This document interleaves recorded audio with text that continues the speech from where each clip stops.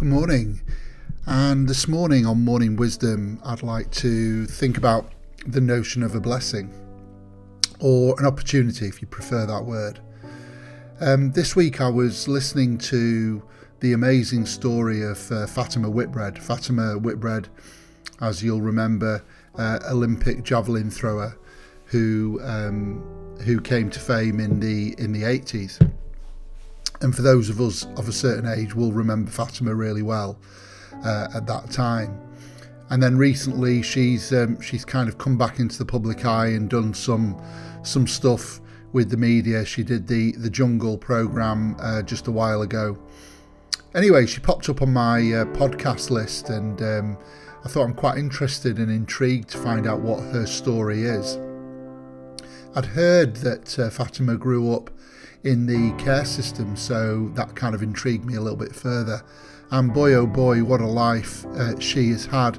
She gives a beautiful testimony of her life story, how it's been built really one part at a time through significant adversity. And she talks about that adversity, in real graphic detail, but in very simple terms too. She talks about the fact how she was left to die as a baby in a flat. A birth mother, had walked out and abandoned her, and it was only really the curiosity and nosiness of a neighbour that saved her. And she then goes on to talk about her times in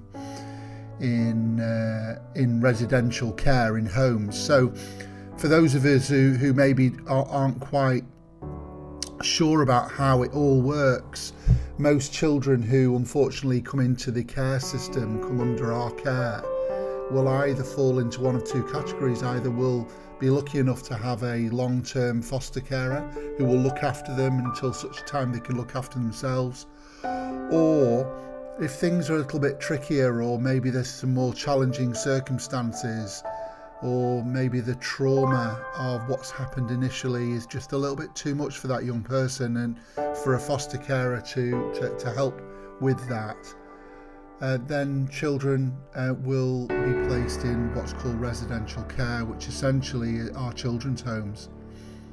And if you picture those children's homes, obviously children in care suffer with attachment issues. You can imagine that, can't you? Being rejected by their birth mother and father. Well, those attachment issues continue to manifest as their time through residential care, because every 8 to 12 hours there is another change, another rejection of some kind.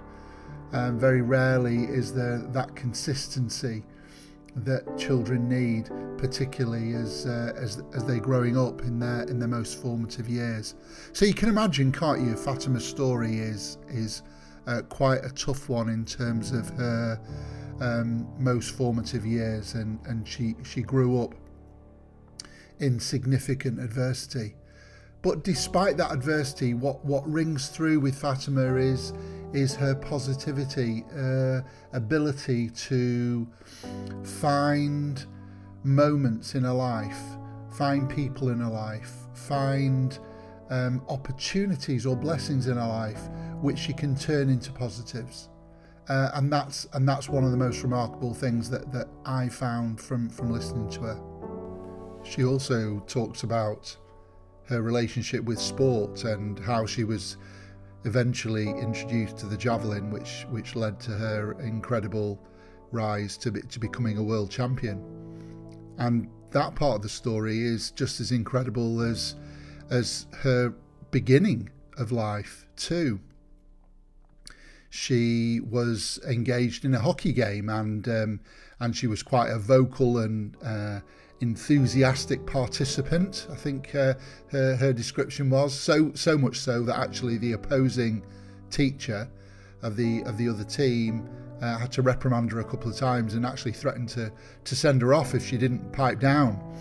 And Fatima wasn't quite as impressed with this, and she carried on. She was warned again, and eventually she did pipe down because she realised she would be sent off by this very, very strict teacher. Anyway, they ended up winning the game.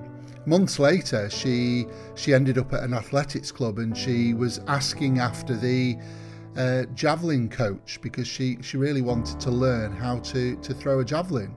And she was told that she needed to wait and that the coach would be arriving soon. And then a coach arrived in a little car, whizzed round the corner, and who gets out of this car but that same teacher who reprimanded her months before on the hockey field. And that was an incredible turn of events, because then she ended up being her javelin coach and the person that was most influential in Fatima's life to create a world and Olympic champion. But that's not the whole story, because the relationships that were created and started on that day actually developed far, far deeper than Fatima could ever have imagined, because that woman ended up fostering Fatima and being her forever family. It's just an incredible story, it really is. For me, Fatima's story is not just a motivational story, but it's also a reminder of both the fragility of life and also the incredible power of encouragement and chance encounters. I mean, I wonder if we think back to our own lives, what interaction that happened years ago made a difference to us. When we look back, last week, last month, last year, was there something, were there some words that someone spoke that gave us encouragement or equally discouraged us?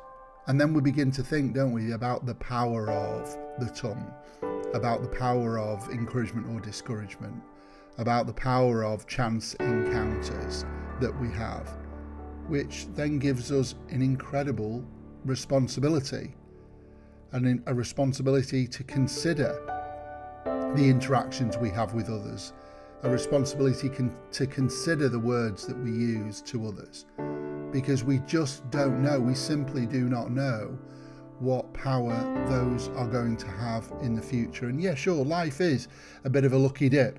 It really is. When you think about the story that I've told you a little bit about today, Fatima's story, it relied so much on chance encounters and, if you like, a little bit of luck.